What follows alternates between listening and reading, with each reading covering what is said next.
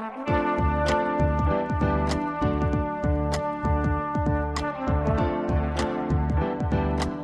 listening to the Co-Main Event Podcast. And now your hosts, Ben Folks and Chad Dundas. That's right. You're listening to another episode of the Co-Main Event Mixed Martial Arts Podcast. I'm your co-host from BleacherReport.com, Chad Dundas, and joining me as always from MMA Junkie and USA Today, it's your friend and mine, Mr. Ben Folks. Ben, I haven't seen you for a while. Yeah. How you doing? How was your little vacation? You really refreshed? You know, it turns out when you go on vacation with 3 kids, I'm not sure that refreshing is the word for it. No. You don't get a lot of what I would call R&R. Kind of feels like when you come back, you need a vacation from your vacation. There you go. But it doesn't really work Put that that on way. a t-shirt. You come back and you roll straight back into your normal life. No, I saw somebody write this once on some kind of like parenting blog thing that when you have small children, you don't take a vacation, you take a trip. Yeah, that's accurate. That's accurate. The trip was actually fine. I expected the travel to be a bigger pain in the ass than it actually was. Everyone was pretty good.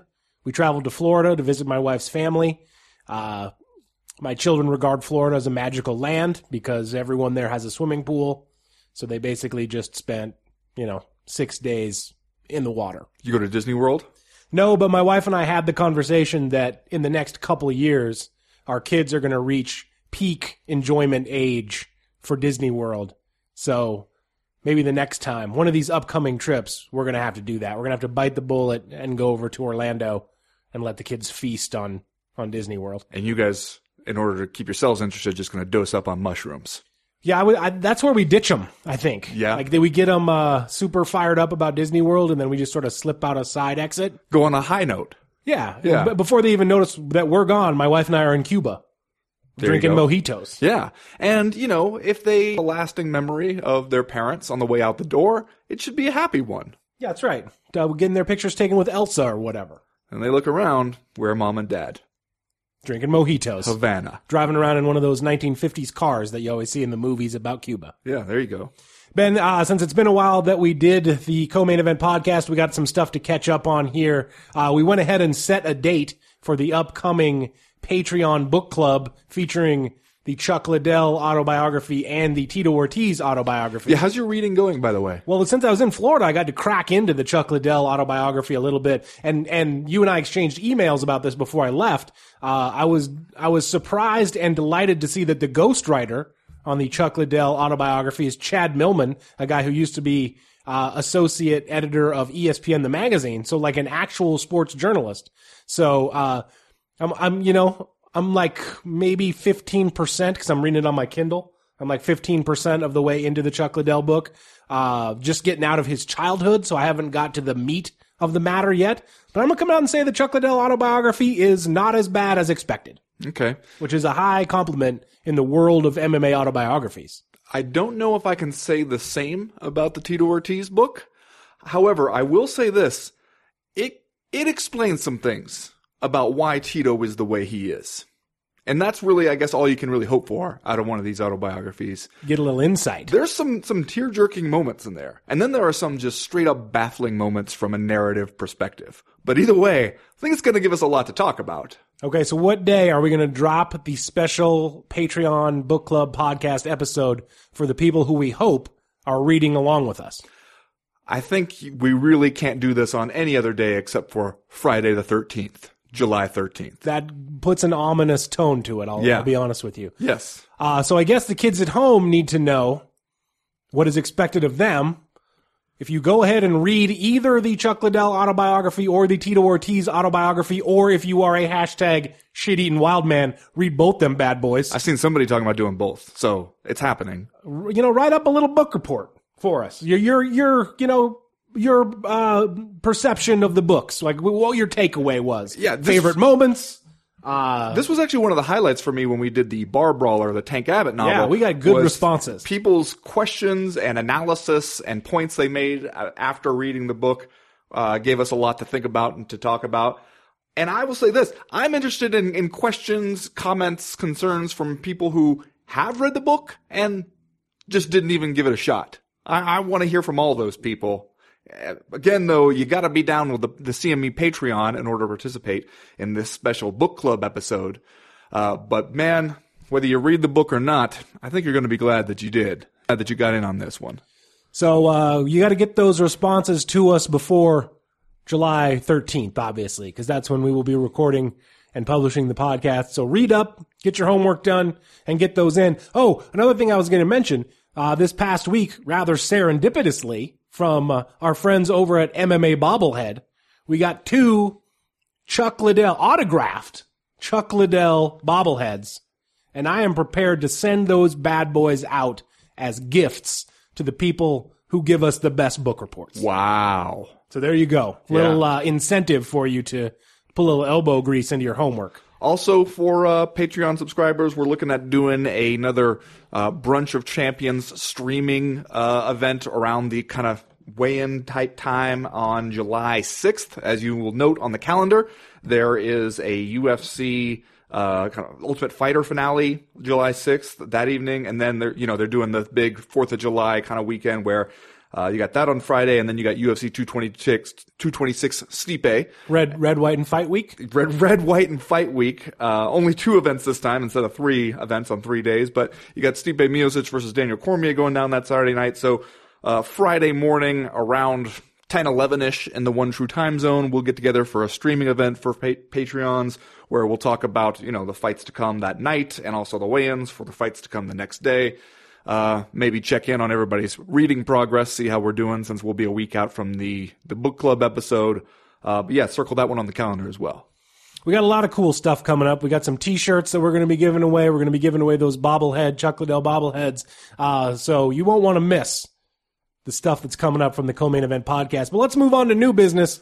Before you move on, okay. One thing you want to point out. Speaking of Chuck Liddell, you know where Chuck Liddell is this week, or he was at least this weekend? At the World Cup? Kalispell. What? Kalispell, Montana. Get out of here! What's Chuck Liddell doing up there? Well, I have it. My well-placed source in the Northwest Montana MMA jiu-jitsu gym scene tells me that Chuck Liddell goes up there a lot. He has one of those rich dudes in Whitefish is a big buddy of Chuck Liddell's, brings him out all the time. Stopped into the SBG gym in Kalispell. Here's a picture. I'm going to say, there he is. Looking thick, tight, he's kind of vascular. He's looking like a guy you wouldn't want to tangle with in a Bellator senior circuit fight. Look at his arms. Yeah. It's like he invented new veins. Yeah, no, he found out where the gym was, and he's been doing curls. Still doing that hang loose hand signal, though. I mean, that's just a reflex at this point. He's just looking like he's ready to poke somebody in the eye with that thumb. If he dies in a jab. car accident, that's the position they'll find his corpse in. All right, Ben, it's been 2 weeks since we did the Co-Main Event podcast. We obviously missed UFC 225, so we got a grip of stuff to catch up on. And because of that, we're going to go ahead and do all questions considered on this episode of the Co-Main Event podcast. We're not going to do our normal round structure. Just there's too much stuff out there begging for our commentary. So we're going to let the listeners of the Co-Main Event podcast dictate the flow of this show. And I guess my question for you is, are you ready to get into it? Not really. I feel like I'm rusty. I don't even know how to podcast anymore. Well, it couldn't be said that we were masters. Just kind of feeling our way along. Just shaking out the ring rust. You going to help me read these? You got the list over there? I got the list. All right, let's start out with the Great Dane. This one's from the Great Dane. He writes, can we be done with the CM Punk thing? I was there, and it kind of sucked. Well, I like how we're starting off with something very succinct. Also, is this friend of the podcast Aaron Dane? I believe so. Is he now trying to rebrand himself as the Great Dane? Well, he's been emailing us under that name for a while. Oh, has he? Yeah. Because I happen to know, he just by following him on social medias, he and his wife were at this event. Yes. We even saw a picture of his wife with BJ Penn and Matt Hughes. Yeah. Yeah, I saw that as well. Unlikely friends, BJ Penn and Matt Hughes. Because this event was over there at the United Center in Chicago. Ben, we got our second look at Phil Brooks, the Chick Magnet Punk, fighting in the pay-per-view curtain jerker against Mike Jackson. He ultimately concedes a unanimous decision, 30-26s across the board. I think we could talk about the performance of CM Punk, the performance of Mike Jackson, and then maybe Dana White's response to it. Let's start with CM Punk since he's the marquee attraction. I'm putting that in quotes here for the UFC 225 opener. The problem with CM Punk is that his first time out against Mickey Gall was so terrible that it's hard to know, actually, after watching 15 minutes of him against Mike the Truth Jackson, how much he has improved since true. then. Because Yeah. we saw nothing. We Yeah. saw him throw a looping punch and then make an oh shit face when Mickey Gall shot in to take him down, and it was basically over after that. So here we get 3 full rounds of CM Punk in the UFC. Ben, what were your impressions? Worse than I thought, I guess. Really? You thought I thought better than I thought in terms of like just looking like a guy who kind of knew what he was doing. Like, didn't look like he was going to win any fights.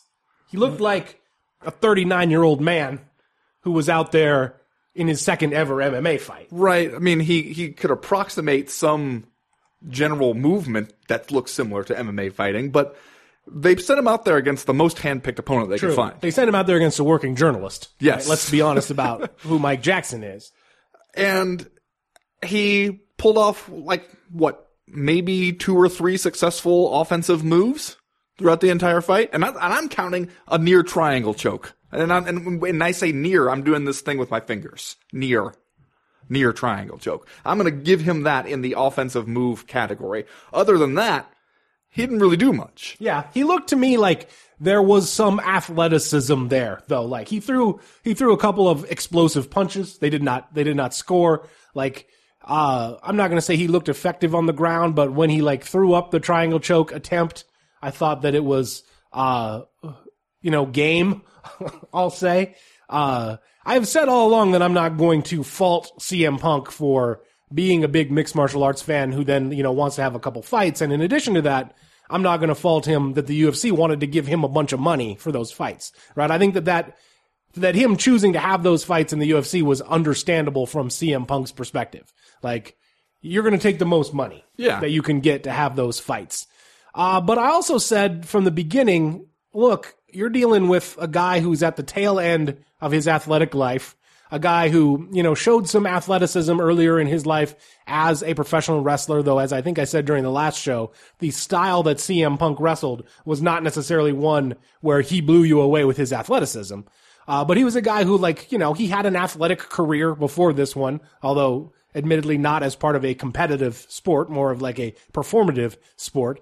And I always thought, man, it is a tall order for like a 36, 37, 38-year-old man to come into a sport as athletic as mixed martial arts and just think that he is going to be able to get anywhere near competition ready in the UFC. It's like when an old guy is kind of like, maybe I'll take up golf, get my PGA card. Maybe I'll get on the PGA Tour if I take up golf. Yeah. Like, I don't know that that's how it works. No. Well, and the only problem like you said, I don't blame him for doing it, for getting as much money as he can to do it. I did get annoyed, and I guess this will take us into the other aspects of the conversation about Mike Jackson and Dana White's response. I get annoyed at the specially procured standard people wanted to apply to this. Especially people, again, they said it about the last fight, said it about this one, and it's even less true this time of, well, he did something that all these other people wouldn't do. Yes, they would. For $500,000, like guaranteed, probably closer to $1 million once like all things were considered from the Mickey Gall fight. Who knows about this one because rumors for the pay-per-view buys are pretty low. But for $500,000, a lot of people would fight Mike Jackson. I would say both the people sitting at this table will fight Mike Jackson for $500,000. Well, so that part to me, like where you want to just be like, hey, we're playing MMA fantasy camp and we're applauding the guy for showing up. Like by the virtue of showing up, he has just dazzled everybody. And yet for Mike Jackson, he merely steamrolled the guy to a completely lopsided decision, did not put him away, and everybody wants to act like he's an asshole for it. I don't understand how those dueling standards work. Right. And I saw someone make the point on Twitter that CM Punk is a guy who came to mixed martial arts as a person who was also already sort of financially set. And he basically got the opportunity to go to Rufus Sport in Milwaukee and train for how many years now? 3 or 4? At least. And as far as we know, kind of do nothing else. Because the guy's, he was on that MTV show. Doesn't have to support himself. Whereas Mike Jackson, while a quote unquote competitive MMA fighter, a guy who has been, training and competing in mixed martial arts for a while, didn't get paid as much as CM Punk, probably had to work at his job while he was getting ready for this fight.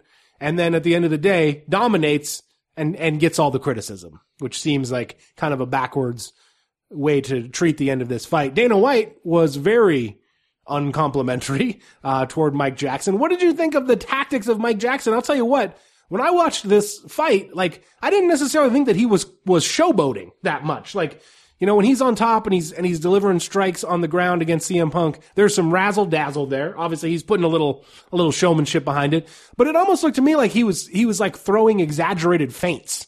Almost he's not necessarily like standing up doing the windmill, right, with one arm to let you know the punch is coming and then jabbing you with the other arm. Right. And also, as he said afterwards, and other people said that some of that is just kind of like the way he tries to fight just generally, that he's trying to be really relaxed. And, also I buy his explanation afterwards of well, yeah, maybe there were opportunities there where I could have really gone hard after the finish, but some of those would have given him an opportunity to win, and you can't be the guy who gets beat by CM Punk. I mean, I get that. And I also, if I were him, I would be pretty annoyed and baffled by, people are so impressed with CM Punk just for walking in the building and bleeding for 3 rounds, and then so mad at Mike Jackson, also an 0-1 fighter, for not doing way, way better than that, which just makes no sense to me. It's also Dana White saying, well, hey, how can you not respect CM Punk's toughness? But Mike Jackson is a fucking idiot. Well, why did he have to be so tough? Because Mike Jackson was punching him in the head over and over again. How can you say that you respect one guy's toughness, but you don't respect the other guy for beating the shit out of him to therefore make him prove that toughness? Those things just don't go together at all. Are we done with CM Punk in the UFC? Yeah. Okay. You know what though? If the question about are we done with CM Punk just in general? And obviously CM Punk does not care about making you or I respect the hell out of him, but I would respect the hell out of CM Punk if he goes and he fights on a local scene somewhere. Anywhere. Just fight somewhere else. Just, hey, if this was something really, you were on a martial arts personal journey, you wanted to see what you could do in this sport, you wanted to push yourself and become a fighter, keep at it. Fight somewhere else. Fight on a small show somewhere. And then we'll be okay, you're really about that life. Because that's what you would do, right? Yes. If you wanted to be an MMA fighter and this wasn't just a cash grab, you would go fight somewhere on the regional scene. All right, next question. This one comes from Mike Bold. Is there anything Greg Hardy could do to make people comfortable with him fighting in the UFC? Would showing remorse at this stage even cut it? So Greg Hardy then goes out there, beats Austin Lane on the Dana White Tuesday Night Contender Series via 57-second knockout to get signed into the UFC with some stipulations that I think we'll talk about during this discussion. But anyway, in his first professional fight, gets a win, gets a big knockout victory, and earns a UFC contract. We had some people, some foreigners, some of our overseas listeners, God bless them, wrote in to say, we don't even know who Greg Hardy is. What's the hubbub? So just a quick explanation of who Greg Hardy is.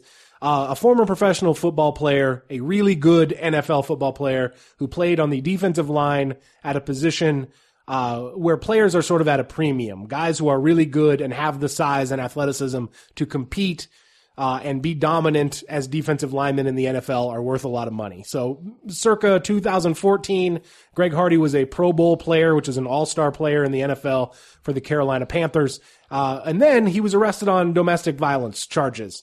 And while he was awaiting trial, some photographs of the damage, the injuries that he allegedly inflicted on his then girlfriend came out in the media, and it kind of made Greg Hardy an infamous figure in the mainstream sports landscape. The actual legal ins and outs of Greg Hardy's case are weird.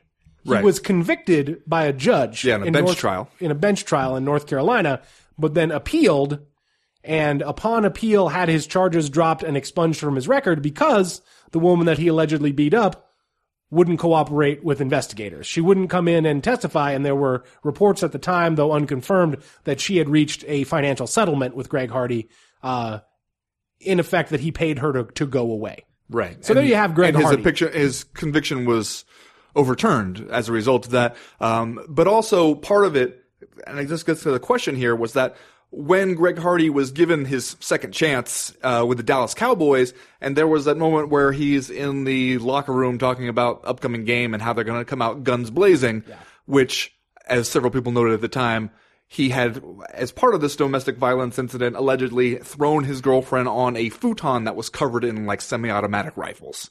So the guns blazing thing struck people as being particularly remorseless. His comments since then, he has proclaimed his innocence. When confronted with the pictures and asked, okay, what about these? He said before, well, hey, pictures can be made to look like whatever. So the question about like Wood showing remorse at this stage, you have to take into account the fact that he's gotten to this stage without showing really any remorse. Yeah. And even if you watch the Dana White Contender Series little pre-fight hype package that they put together, they acknowledge some legal troubles. They never say what it was. You know, they show like B-roll of him walking up the courthouse steps in a suit, but they don't say what he's there for. And he's kind of referencing this, these checkered past kind of things, the way they like to phrase that stuff without ever actually explicitly naming it. And there's a part where he was saying, the worst day of my life is when that, meaning his NFL career, was taken from me. And then he kind of catches himself and he's like, when I gave it away, and then I was not able to perform and make people happy, which is what I like to do. And it's like, that seemed like a window into how he views this thing. Right. It did not seem like we have yet to hear him say anything like, hey, I made a huge mistake. It was wrong. I hope to try to figure out how I can atone for that and move on with my life, which honestly, I'm not saying that would make people totally comfortable with him fighting in the UFC, but it wouldn't hurt. Although at this point, it would seem like, well, you're just doing it to get everybody off your back. Right. And as it pertains to Greg Hardy's entrance into the UFC, I think it's important to remember that this is a guy who, as I said, played a position in the NFL where athletes are at a premium.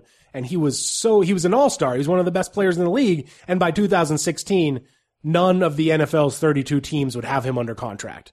So there you go with the end of Greg Hardy's NFL career. But he comes over to MMA, and it's any old dirtbag can do MMA. I mean, doesn't it sort of underscore the idea that any notoriety that you bring to the table that may or may not encourage people to buy a ticket, either to cheer you or to see you potentially get beat up,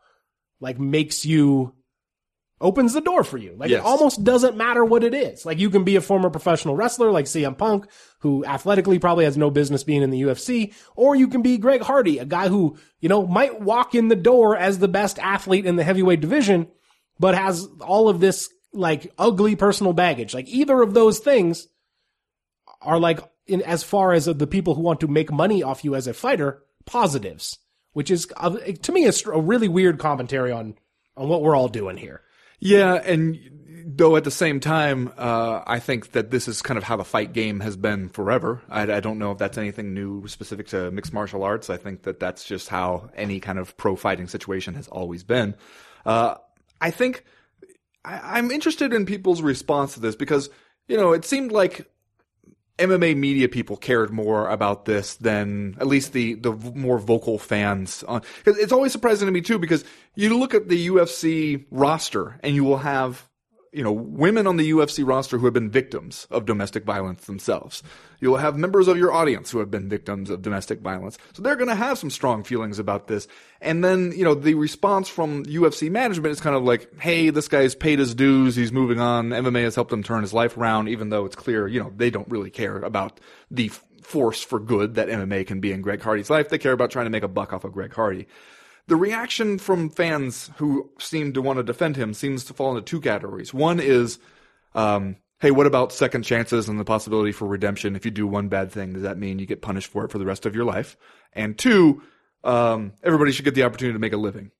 And to me, I get number one. That makes sense to me. But again, then you have to ask the question about, if you were not asking for forgiveness, how is it really redemption? Just being good at a second sport is not redemption, because the thing you were never in trouble for being bad at sports. That was not the thing that people are angry at you about. CM Punk is in trouble for being bad at sports. CM Punk is in trouble for that. Greg Hardy is not. So if you don't have that kind of atonement and an admission that you were wrong, that's hard for that to be redemption just because you're good at a new sport now. The second part about well, hey, if you can do this job, then why shouldn't you be able to do it? It's weird to me because we have already decided as a society in various ways, there are certain things that you can do that if you do the wrong thing, it will disqualify you from holding certain jobs. Right. Go ask Chael Sonnen why he can't be a real estate agent. Right, exactly. No one's saying that people like Greg Hardy shouldn't be able to earn a living.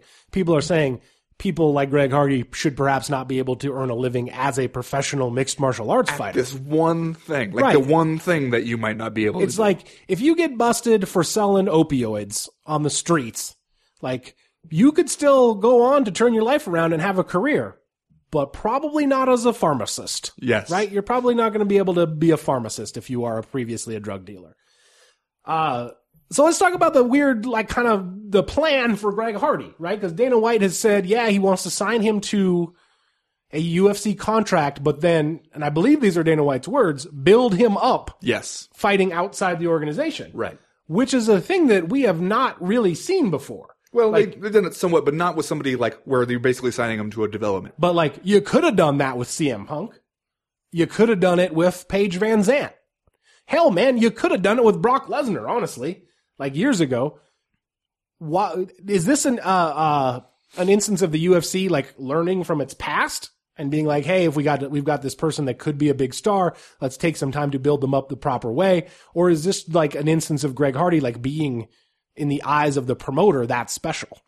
I think maybe a little of both, because for one thing, you might feel like you have the time to build him up. He's like 29. So it's not like, I believe he turns 30 next month. it's not like something where with CM Punk, if you were going to be like, okay, let's build him up slowly, the next thing you know, time's up. And you don't get to do it anymore. True. Especially a heavyweight who's just about to turn 30, you probably do figure that you have a little bit of time.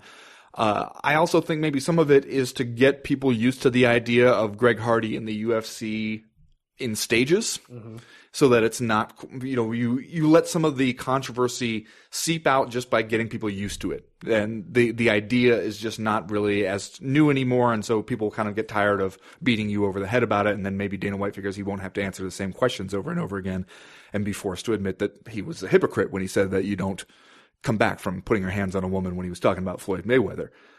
So I think that there's all of that going on, but it does seem like the UFC looks at Greg Hardy and says, okay, super athletic heavyweight who's not super old like the rest of the division. Let's not screw this up. Next question this week comes to us from Chris Duncan, who writes, since I assume you'll be discussing a fake athlete, Robert Whittaker, and Colby Covington in rounds 1 through 3, joke's on you, Chris Duncan, how about that Holly Holm? Looks like Amanda Nunes wants to fight her, and I can't think of a bigger fight at the women's 135-pound division right now. She has a pretty Haas-like performance when she took out Megan Anderson, a much larger woman, to the woodshed. If she beats Amanda Nunes, how big is a Holm-Cyborg rematch? Moreover, what is her place in the annals of women's combat sports history? So, Ben, Holly Holm, the former women's bantamweight champion, gets a unanimous decision win. All these fights, UFC 225 main card, decision-orific. Decisions from top to bottom. Holly Holm beats Megan Anderson 30-27s, 30-26 times 2 in a women's featherweight fight. The first non-title women's featherweight fight. First non-title women's featherweight fight. And I guess for Holly Holm, this is just sort of oh, you must have forgot kind of performance. Yeah. Megan Anderson comes into the UFC as the former Invicta women's featherweight champion. They've been trying to get her a fight for a while, but because I believe of injuries and things like that, she hasn't been able to make her debut. Here she gets kind of a tough order in her UFC debut against Holly Holm. And Holly Holm has a pretty good performance, and I will say a performance where Holly Holm was able to show her all-around skills, because she gets stung early on in this fight a couple of times on the feet, in fact, by Megan Anderson. And it seemed like Holly Holm sort of decided, okay, well, we don't want to do too much of that. And sort of switched up what she was able to do. Went with more of a clinch / takedown, top control sort of game plan, and ends up winning the unanimous decision.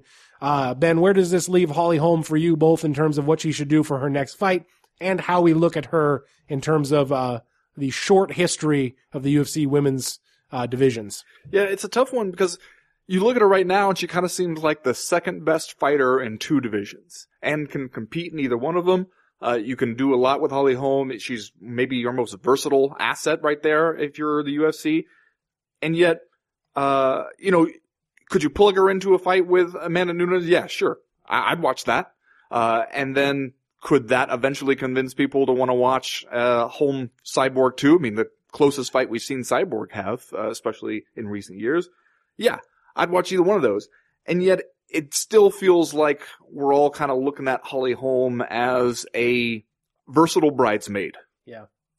Well, I mean, yeah, if you go ahead and you have her fight Amanda Nunes and then you have her fight Chris Cyborg, again, a rematch against Chris Cyborg, at that point we are basically admitting that we're having like a Holly Holm round robin tournament, right? So it's like, well, you got Ronda Rousey, who you going to get her to fight? We'll have her fight Holly Holm. Well, then you got Miesha Tate, who's she going to fight? Holly Holm, Valentina Shevchenko, Jermaine Durandamy, Chris Cyborg, Megan Anderson, Amanda Nunes.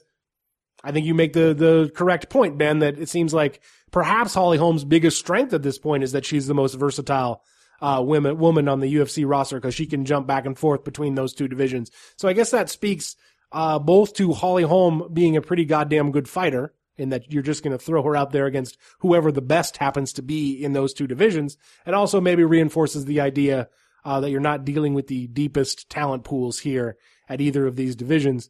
But no one's going to come out and say Holly Holm doesn't deserve it because she obviously does. She's just that good. And like I said, against Megan Anderson, proved that she can win a number of different ways and has not fought Amanda Nunes yet. So why the hell not? How do you like her chances in that fight? Not great. That. Probably Really? Not great. I mean, she often does well against a much more aggressive fighter. That's true. Like Amanda Nunes, her style is kind of tailor-made for Holly Holm to fight her. I guess even though she hasn't become a big pay-per-view draw like we thought she might, and the UFC hasn't arguably done all that much to sort of promote her, if nothing else, Amanda Nunes has proved in her last couple of fights that she has a vice grip on that women's bantamweight championship right now. And it would be a surprise, I think, even though Holly Holm, I think, is probably going to have a slight size advantage. It would be a surprise to me to see Holly Holm come in there and beat her. Yeah, it's true. And also, Amanda Nunes has just been getting better and better. I think that's one of the things you saw in the last fight is that she still has room for improvement. Next question here comes from Curtis Bouchard, who writes, don't forget to discuss your boy Curtis Razor Blades and his big win over Alistair Overeem. Where do both guys go from here? So Curtis on Curtis here for this question. Curtis Bouchard. Well, this is Curtis with a K talking about Curtis with a C. I'm just saying, it seems like there's a little Curtis solidarity going on here. Okay, fair anyway, enough. 1980s private investigator Curtis Blades goes out there. Video game character Curtis the Razor Blades from Parts Unknown. Gets a third round TKO victory over Alistair Overeem on a fight that went down as the preliminary main event, the featured prelim on Fox Sports 1 prior to the UFC 225 pay-per-view broadcast, which we talked about on the last show. This is a good performance, a really good performance from Curtis Blades. Obviously the biggest win of his UFC career thus far, despite the fact that he came into this fight ranked number 4 at heavyweight. He did? Yeah, I know, right? So like you think of Curtis. Are you sure? Yeah, I'm sure. You think of Curtis Blades, and I don't think this is incorrect. We think of Curtis Blades as being somewhat unheralded in this division, but then he beats Alistair Overeem and afterwards gets on the mic and short and to the point says, I'm next for whoever emerges from Stipe Miocic versus Daniel Cormier with the title. And that's not really outlandish. No, especially after the way he opened up Alistair Overeem's face. Yeah. That was a brutal finish. You could argue the first couple rounds, maybe some sleepy moments in there, and then he just explodes there, kind of midway through the third. And you saw kind of similar shades of what he was able to do against Mark Hunt, where Curtis Blades, one thing that really serves him well in the heavyweight division is he can take a shot. You can rattle him, you can rock him, get him on wobbly legs, but then he can always nab a takedown, it seems, when he really needs one to get himself out of trouble. He did against Mark Hunt, where it looks like he was teetering on the border to the dark lands. Had a couple moments like that against Alistair Overeem, and then finds the finish late in the fight. You're right that it seems though like the heavyweight division right now, we're all going to have a lot of fun watching Stipe and Daniel Cormier do a super fight kind of thing. We're talking that Brock Lesnar mess like we always do every time he gets near the end of a WWE contract or something. We're just going to pretend like he wasn't suspended by USADA, I guess, and could just jump back in there whenever we want. It seems really easy for a guy like Curtis Blades to end up just getting completely forgotten even by the UFC. Yeah, but I think we should not forget, though, that Curtis Blades' only professional loss is to Francis Ngannou in a fight that was Curtis Blades' UFC debut.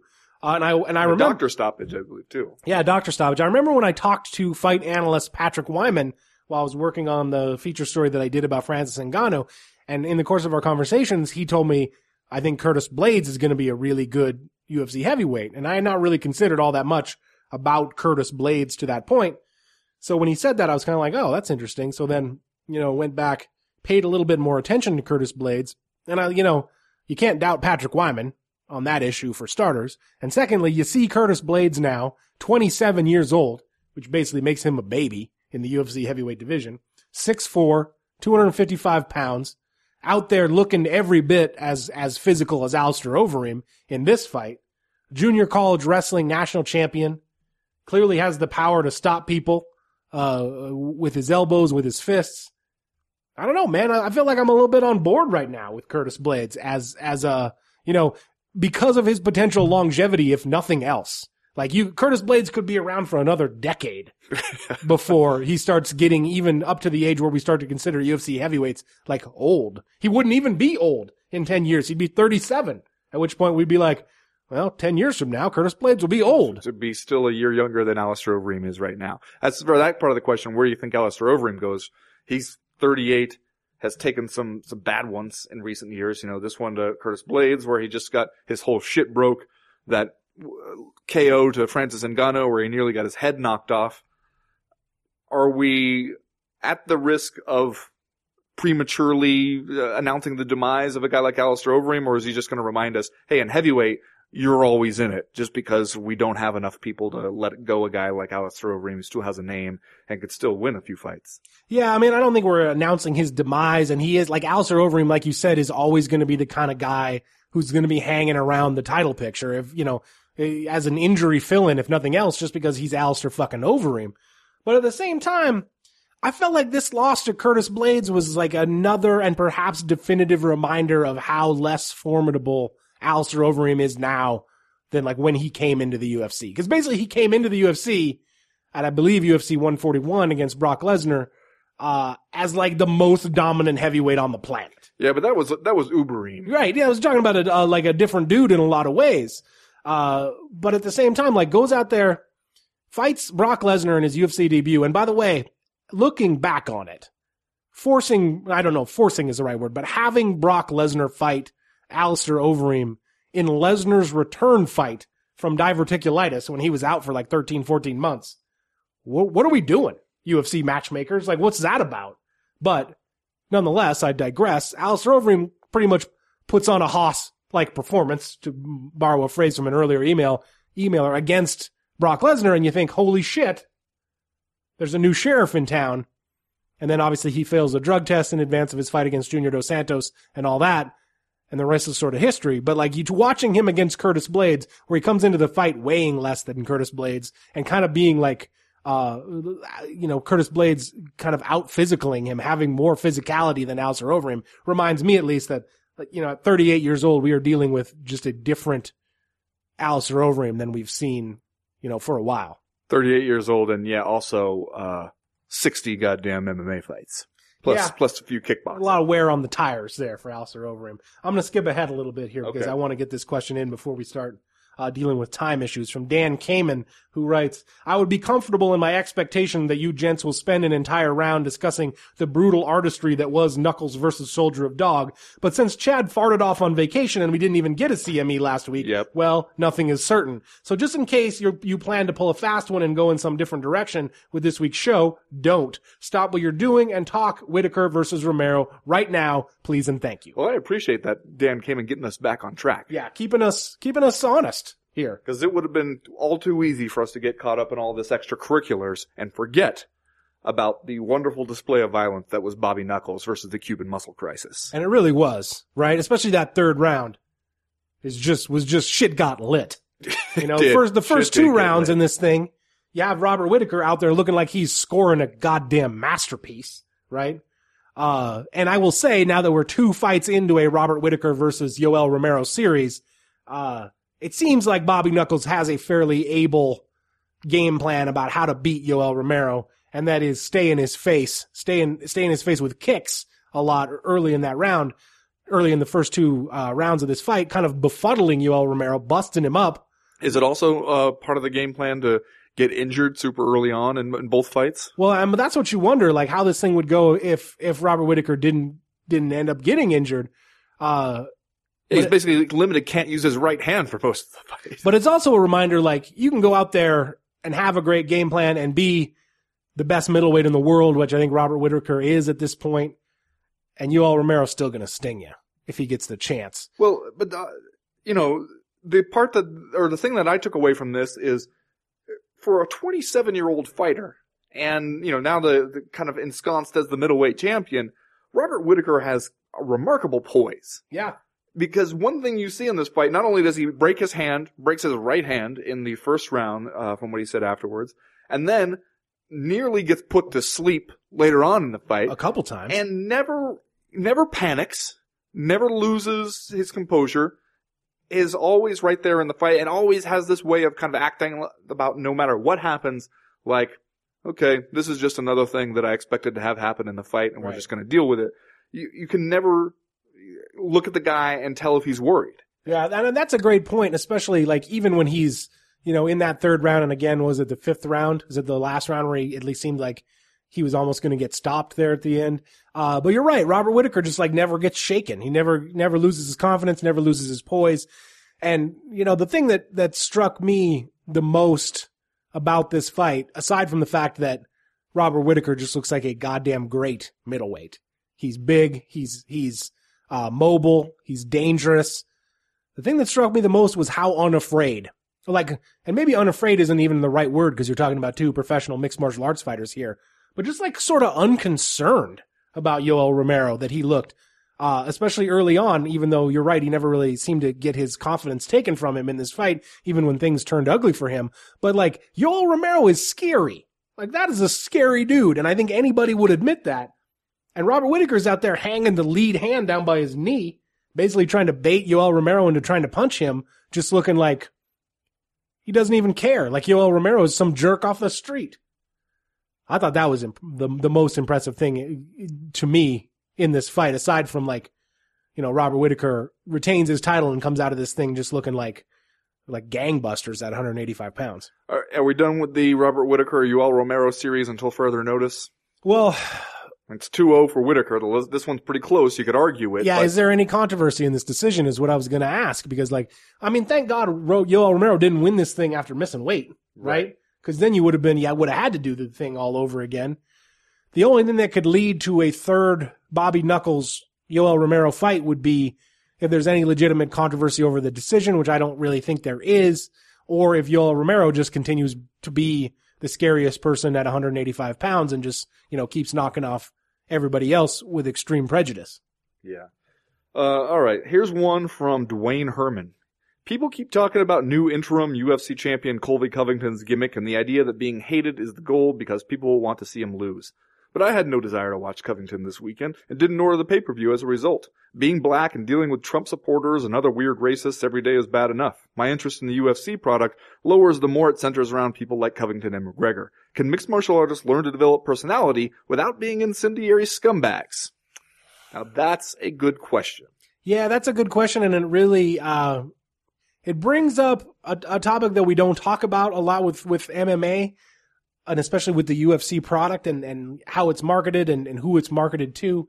But for a long time, let's just say for its entire history, the UFC has been regarded as primarily of interest to white meathead bros, right? Which got your bedazzled jeans and your Affliction shirt, and you got the sleeves rolled up down at Buffalo Wild Wings. Right. You got the Chuck Hawk mohawk going on, even while you're balding in the back and it looks stupid. I mean, it sounds like you actually are just describing Chuck Liddell right now, but yeah, that's, you just described the archetypal UFC fan, right? The stereotypical UFC fan. And I don't necessarily know that stereotype is inaccurate. I think that it's probably,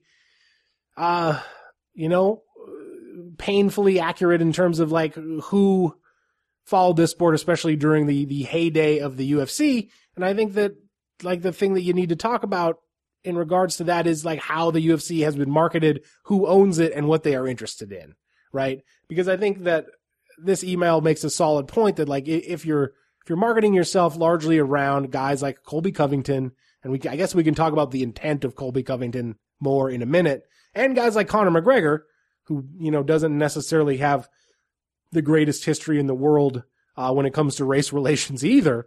Like, what message are you sending both to your fans and like who are you excluding from the tent, right? Because like, as we have talked about a number of times on the show before, there are lots of formidable groups of people out there that the UFC just doesn't seem to care about marketing itself to at all. Yeah. Well, the question to me, the question here at the end, can mixed martial artists learn to develop personality without being incendiary scumbags, does highlight something, because it seems like Colby Covington is a response in a way, whether intentionally or not, subconsciously or unconsciously or whatever, whether it's something about what it takes to stand out in the UFC right now. Because we talked about this before, that when everybody's dressed in the same Reebok and there's fights almost every damn weekend, and it's really hard to get something that will stick in the minds of fans that they'll remember and that they will care about, and more subtle and probably more like authentic, I don't even want to say gimmicks, but just like personality elements, like we talk about Gregor Gillespie as a great example of that, just don't seem to create enough noise to get attention. And Colby Covington seems like a response to that problem, whether he knows that he is that or not. It seems like he's just decided, like, okay, the only way to get attention is by being as fucking awful as possible. Like, they won't be able to ignore me because I'm so, like, insufferable. Yeah. And I kind of understand how an MMA fighter, especially somebody, like if you're looking at somebody else in the UFC ranks, somebody maybe there are 2 fights into their UFC career and they're like, okay, I gotta do something to get noticed here. Everybody's telling me to promote myself. They're talking about making the most of my mic time. Look at this guy. Is that what I have to do? Is that what I must become? And if that is the case, that's a sad state of affairs. Yeah. Because people do not like even the extent to which it's like, okay, he's trying to get you to watch because you hate him. You could say that it's working to a certain extent because of Tyron Woodley. He's going to jump on board and be like, all right, I've never wanted to beat somebody up so bad in my life. But in that same video, Tyron Woodley, I think, made a good point where he was like, this guy and his gimmick fucking suck. And the only reason people are going for it is because we got nothing else going right now. And he pointed out, John Jones out, Ronda Rousey's out, Conor McGregor's out. People want something, and this is the closest to something that there is. And so people are like, fine, I guess. But as, we talked before about the pay-per-view sales, it seems like it's not really going to be that successful with Colby Covington. Yeah, it's interesting to wonder where Colby Covington would be if he didn't go that route, right? Because this win against Rafael Dos Anjos at UFC 225 to capture the interim welterweight championship is his 6th in a row. And clearly, if you look at the guy, he's got the credentials, the amateur credentials, to be an outstanding MMA fighter. His only career loss is he got choked out by Warley Alves at UFC 194 in his second UFC fight. Other than that, well, he's been pretty goddamn good. But yeah, it's like if he hadn't made himself insufferable, would he be toiling away? Just another wrestler with a crew cut? Right, on the undercard of like next week's Donald Cerrone, Leon Edwards fight over in Singapore. Yes, that's what he'd be doing. Yeah, so, I mean, pardon me for the radio silence, but that just makes me wonder, like... No, you had a moment. You had a moment of existential despair. I could see it on your face. I did, because like that means that like he's been successful in what he is doing here. And part of, like, Colby Covington knows exactly what he's doing, right? But it also seems like he kind of means it all also. It doesn't seem like it's totally an act. But it's true, like, this is a good question, like, from the perspective of, like, a black fan who's going like, all right, hey, it's one thing if you were a white UFC fan going like, oh, this dude's thing is that he's racist. I get it. And if you come from a different perspective on it, you'd be like, why are you guys all encouraging this? Why do you guys think that this is, like, somehow so dumb it's funny? Because if you're on a different... or you're coming at it from a different background where, especially the Brazilian fans, where we like to think of them as like just so easily riled up. And so that's why it's a good target for somebody like Colby Covington. Oh, go call the Brazilians animals. Everybody will be like, ha ha ha, while the Brazilians threaten to stab you in the neck. And it's not so funny probably if you're a Brazilian fan. And so it is worth asking, I think, like, if the UFC is saying like, okay, we see this guy and we want to reward his efforts at promotion, even if it's, the whole idea is that it's like infuriatingly awful promotion. What are you saying to everybody who is not, down at Buffalo Wild Wings in their bedazzled jeans? Right. Well, and it feels like it's almost like it throws back to the Greg Hardy conversation, right? Where it's like, yeah, man, I feel like Greg Hardy is probably an awful person. But the UFC is going to use him because they feel like he can foster this notoriety that's going to make people tune in one way or the other.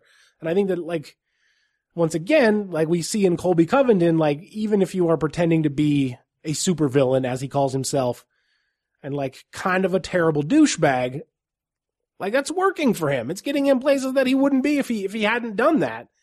And so it's kind of like the awful reality of what we have when we take a sport of mixed martial arts fighting and try to figure out how to monetize it, essentially turning it into quote unquote entertainment. Right. And so like, yeah, that to me, like that's a sobering and kind of terrible fact about this sport, where it's like whatever you can do to make yourself stand out from the crowd works, even if it is to be the worst person in the world. And like, yeah, man, it's one of several factors about this sport that occasionally makes me feel like, what are we doing?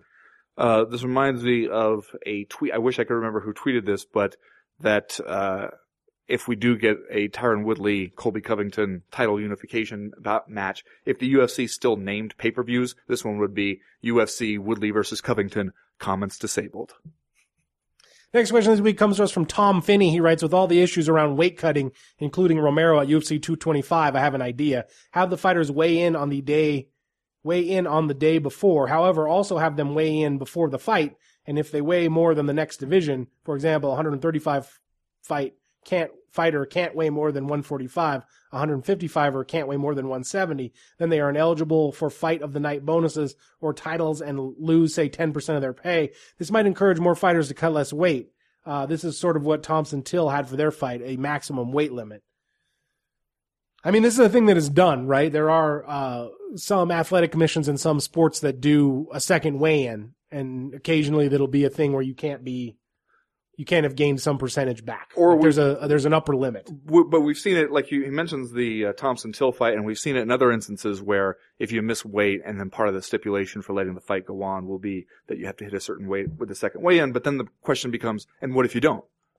We're going to call the fight off? Because that's the thing nobody wants to do when it comes to like punishments for missing weight. Nobody wants to see, like, even if you come in overweight, the pressure's still going to be on the other guy to take the fight. And we've seen, I can't remember who it was, but somebody who was supposed to hit a mark on fight night because of missing weight.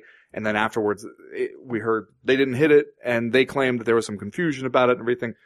It's always, you come back to the or what aspect of that question. Right. And while I like the idea of getting a weigh-in before they step in the cage, so we get a better idea of where they actually are when they're fighting, I'm always concerned whenever we start to institute that weigh-in close to the fight that you're just encouraging fighters to make it more dangerous on themselves. Right. Well, that's the thing, right? Like if you're an MMA fighter and your natural walking around weight is 175 and you're fighting at lightweight, you're just going to not rehydrate. Right?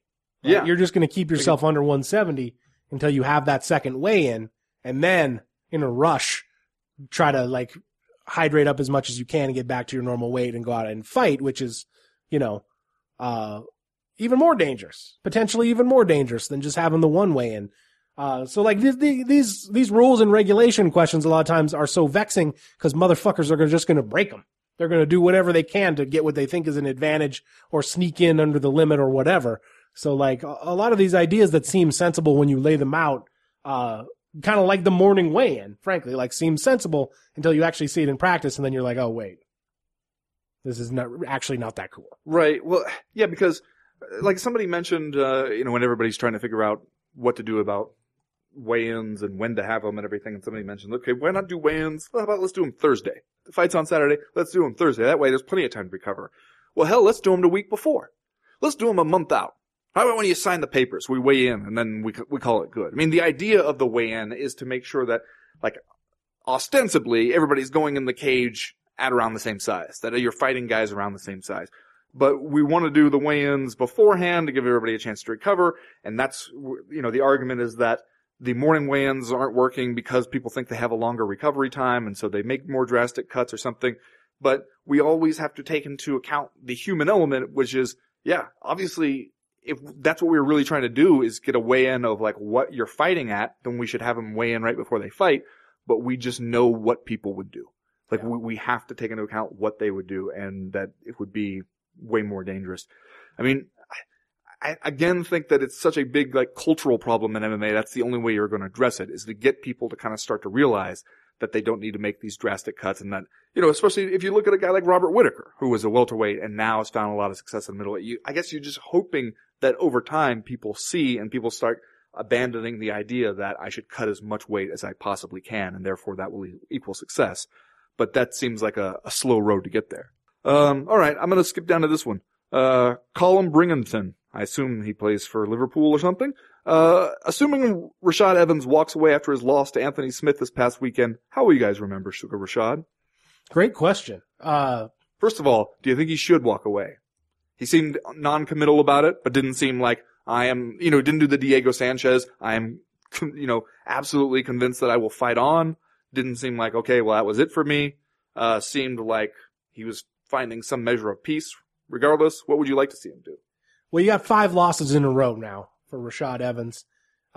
7 of his last 9. His last 2 wins are Dan Henderson and Chael Sonnen back in 2013.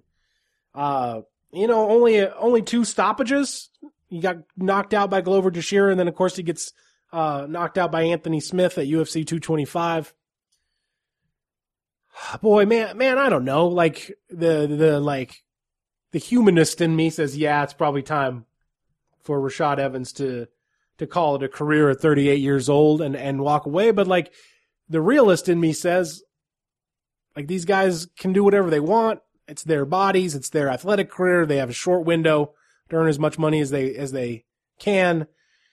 And like, if you walk away, you better make sure that that's what you want to do. Cause if not, you're going to be back 2 years from now in Bellator, fighting Ryan Bader for the light heavyweight title. You act like that's the worst case scenario. Well, that's the real scenario, right? Not necessarily worst case, but like that's the real scenario for Rashad Evans.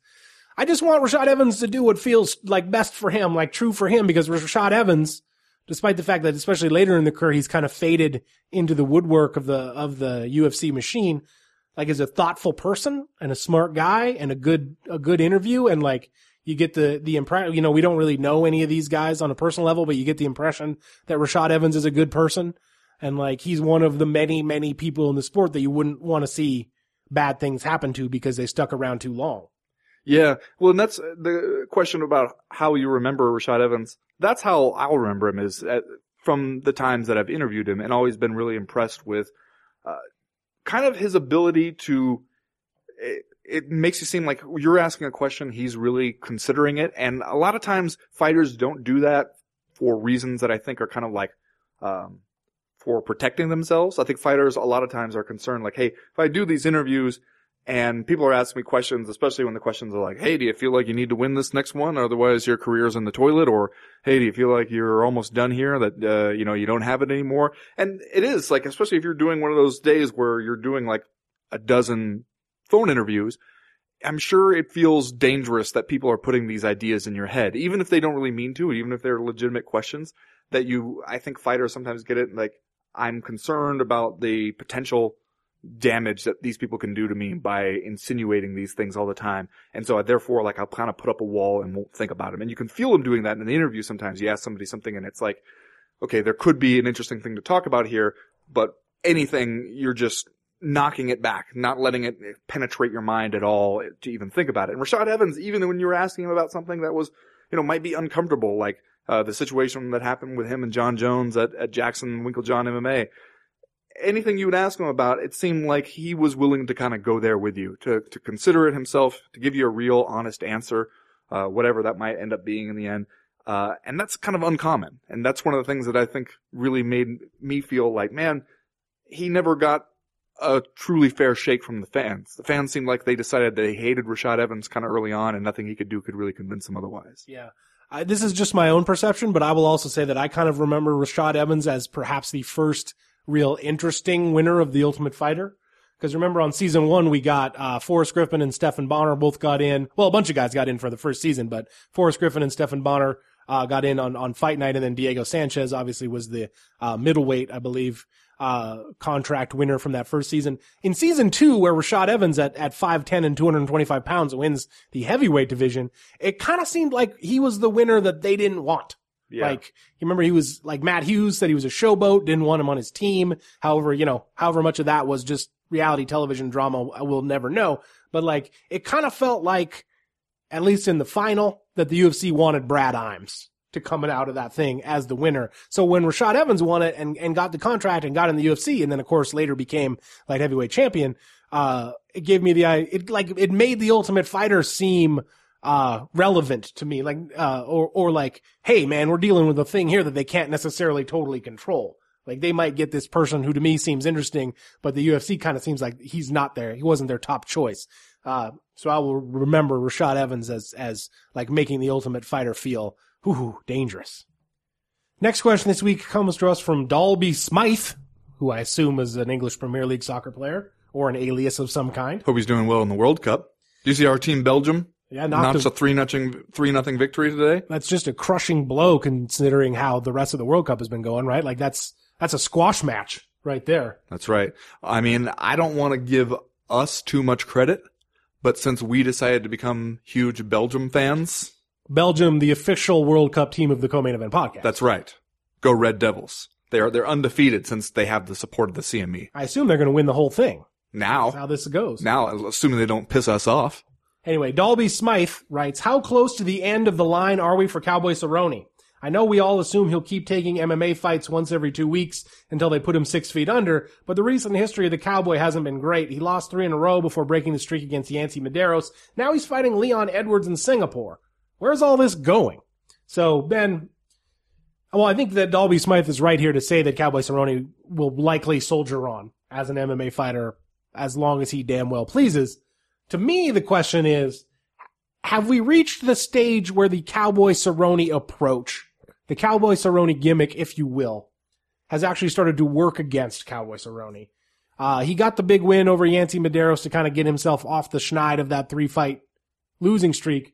But now we see that he is the main event of this somewhat low-profile UFC event in Singapore against a pretty darn tough dude in Leon Edwards. I think Cowboy Cerrone is going off as almost a 2-1 underdog in this fight. Like, is the anyone, anytime, anywhere Cowboy Cerrone thing ultimately like bad for Cowboy Cerrone at this point? Well, I don't know if you say like at this point like it's something new, because it feels like that's the question we've been asking about him for years. Because remember, it was before like, hey, he can't win the big one, maybe in part because he's trying to fight 5 to 7 times a year. But then when he takes some time off and he does go after the big one, still doesn't win it, and he decides, hey, screw it, I'm done chasing this title. I'm just going to get in there and fight, man. Whatever, make my money, whoever you got. And that seems to be, also mixed results for him, especially recently. One thing I'd like to know, I want to show you what this poster looks like for Cowboy versus Edwards down there in Singapore. What is happening in this poster? Because is this the poster for we don't give a fuck, we mailed it in? Is that what we're looking at? It looks like some county fair shit. Yeah. Like you stand in front of the background, they take your picture. No, it looks like a 7th grade class photo from the 90s. I can't even tell what it's supposed to be. Is it supposed to be like some kind of like otherworldly extraterrestrial glow? But then also, what is this? It looks like there's a leaf.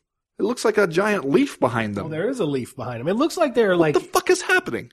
On the set of like that terrible Green Lantern movie. Yeah, yes. They made a while ago, or like maybe like a low budget Aquaman set. Here's my question. Is this on the Fight Pass or is this on Fox Sports 1? Well, it's in Singapore, so let's take a look. Fight Pass. Whole thing's Fight Pass. Okay, so this event is on the Fight Pass. Does a physical copy of that poster exist anywhere in the world? Well, what are they going to sign? True. Good point. Do they do that for Fight Pass events? They all get together and sign a poster, and then they sell them, and the fighters don't get any money? I would assume that they do that. Maybe they have a different book. This one, it's just so weird. I don't even know what color pen you could sign on that people would even see. The UFC clearly still wants to use Cowboy Cerrone as Cowboy Cerrone, right? Because he's main eventing this event in Singapore, though they may sort of be using him here as a springboard for Leon Edwards. But have you noticed a shift in the Cowboy Cerrone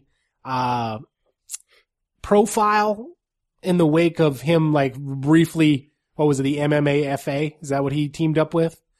No, he was in the MoMA. Oh, MoMA. That's right. Bjorn Rebney and... Remember he did the MoMA thing for like 24 hours and then backed out really quickly and like there was a hot minute where Cowboy Cerrone seemed like he was interested in fighter rights. Well, and every once in a while he'll come around to that, right? Yeah. But like, in the wake of that, has his profile lessened a ton, or am I just imposing that view on a thing that doesn't exist? Here's an idea. What if the whole, I don't want to say gimmick again because it downplays it, but what if the whole idea where you're the guy who just shows up as much as he can, fights whoever, you just tell him what time he needs to be down at the arena and he'll be down there with his gear ready to fight. What if that's just not as impressive or noticeable in an era where there are constant fights?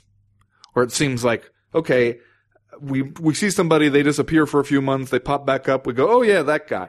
And if you pop back up more frequently, we say, oh yeah, that guy a little more often, but it doesn't seem like that big of a difference. Yeah, that seems right to me. Next question this week comes to us from Ethan Andrews. He writes, before UFC 225, I heard a lot of fighters say in interviews that they were making use of the UFC's Performance Institute. All of them seemed happy with the results. And as I'm thinking about it, I've only heard good things about the UFC PI. But what is it? Is it primarily for rehabilitation, or do fighters train there? Do UFC fighters get to use it for free, or do they pay? If they pay, how is it not a company store? So Ben, the UFC Performance Institute is in fact a giant gym in Las Vegas. I think on the same complex as the UFC headquarters. And it is, it's definitely a factor at this point in training. I just saw today the UFC, what was it? UFC Corporate Communications just emailed out a thing that said UFC Performance Institute publishes groundbreaking analysis of the sport of MMA. So like, ground was broken in that analysis. Ground was broken.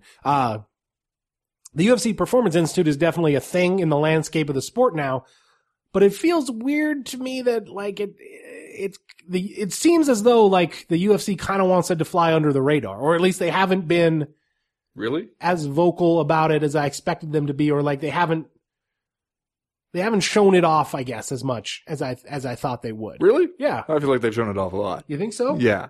Well, and as far as the question about do fighters pay and everything, like from what I've heard of fighters, you pay to get there, where, if you want to go train there for a few weeks. But then one of the things that I've heard, especially maybe guys lower down the totem pole that they really like, is being able to eat there. Yeah. Being able to get like meals there for free.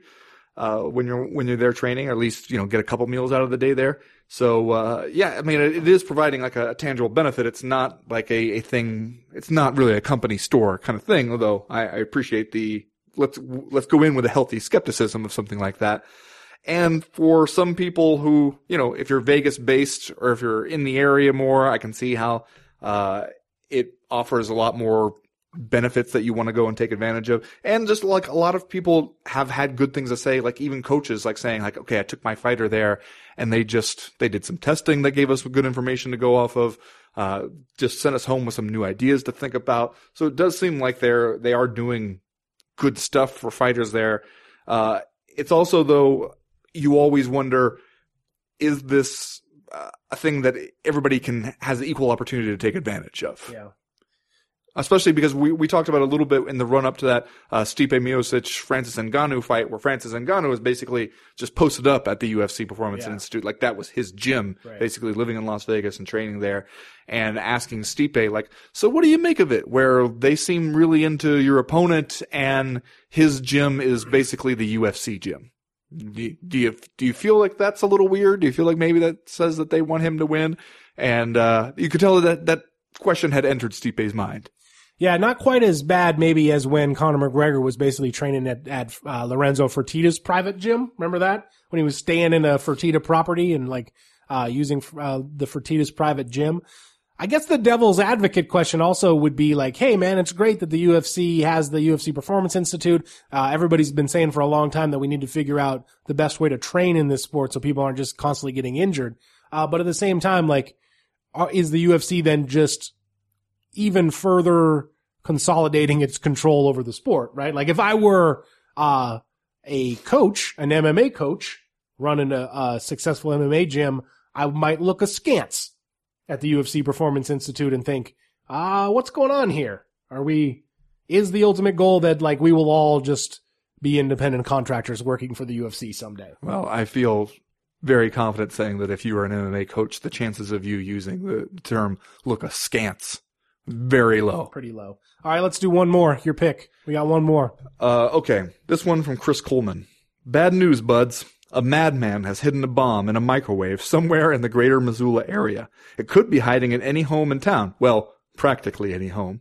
The police have the guy in custody, but he ain't discoursing. Fortunately, the local fuzz plays fast and loose with the rules, and they don't mind employing the fine art of Dundasso to get what they need. So naturally, they call in the master and a local hockey tough to extract the details. The clock is ticking, so choose your weapon wisely. Which form of torture will you use to get him to sing? Nick Lent's poetry recital? Sir Nigel Reed's Angela Magana's Twitter timeline? Everyone dons Verdum masks? Or Colby Covington promo marathon? I mean, the topical answer is Colby Covington promo marathon, right? Man. Play that super loud so you can't sleep. Whose poetry is Nick Lentz reciting? That's I mean, Nick Lentz originals, I think, right? He's the poet laureate of the UFC. So Doug Crosby's poem, then? That's what he's doing? Yeah, maybe so. Because that might. I mean, be all worst. these are bad. Like no one wants any of these to happen. Sir Nigel reading Angela Magana's Twitter timeline reminds me of the review of Scorched Earth. Almost fun for a while. Anyway, that's going to do it for this week's Co-Main Event podcast. We will be back next week to tell you everything that happened at the Donald Cerrone versus Leon Edwards UFC in Singapore. You also got Ovince St. Preux against Tyson Pedro as the co-main there. Li Jingliang returns from digging his fingers into the eyes of Jake Matthews, gets right back on the main card of a UFC event. And then perhaps we will look ahead to that crazy international fight week featuring the finals to some damn Ultimate Fighter, as well as UFC 226, Miocic versus Cormier. As for right now, though, we are done. We are through. We are out. I had to go home and get reading. Pick up that Tito Ortiz book.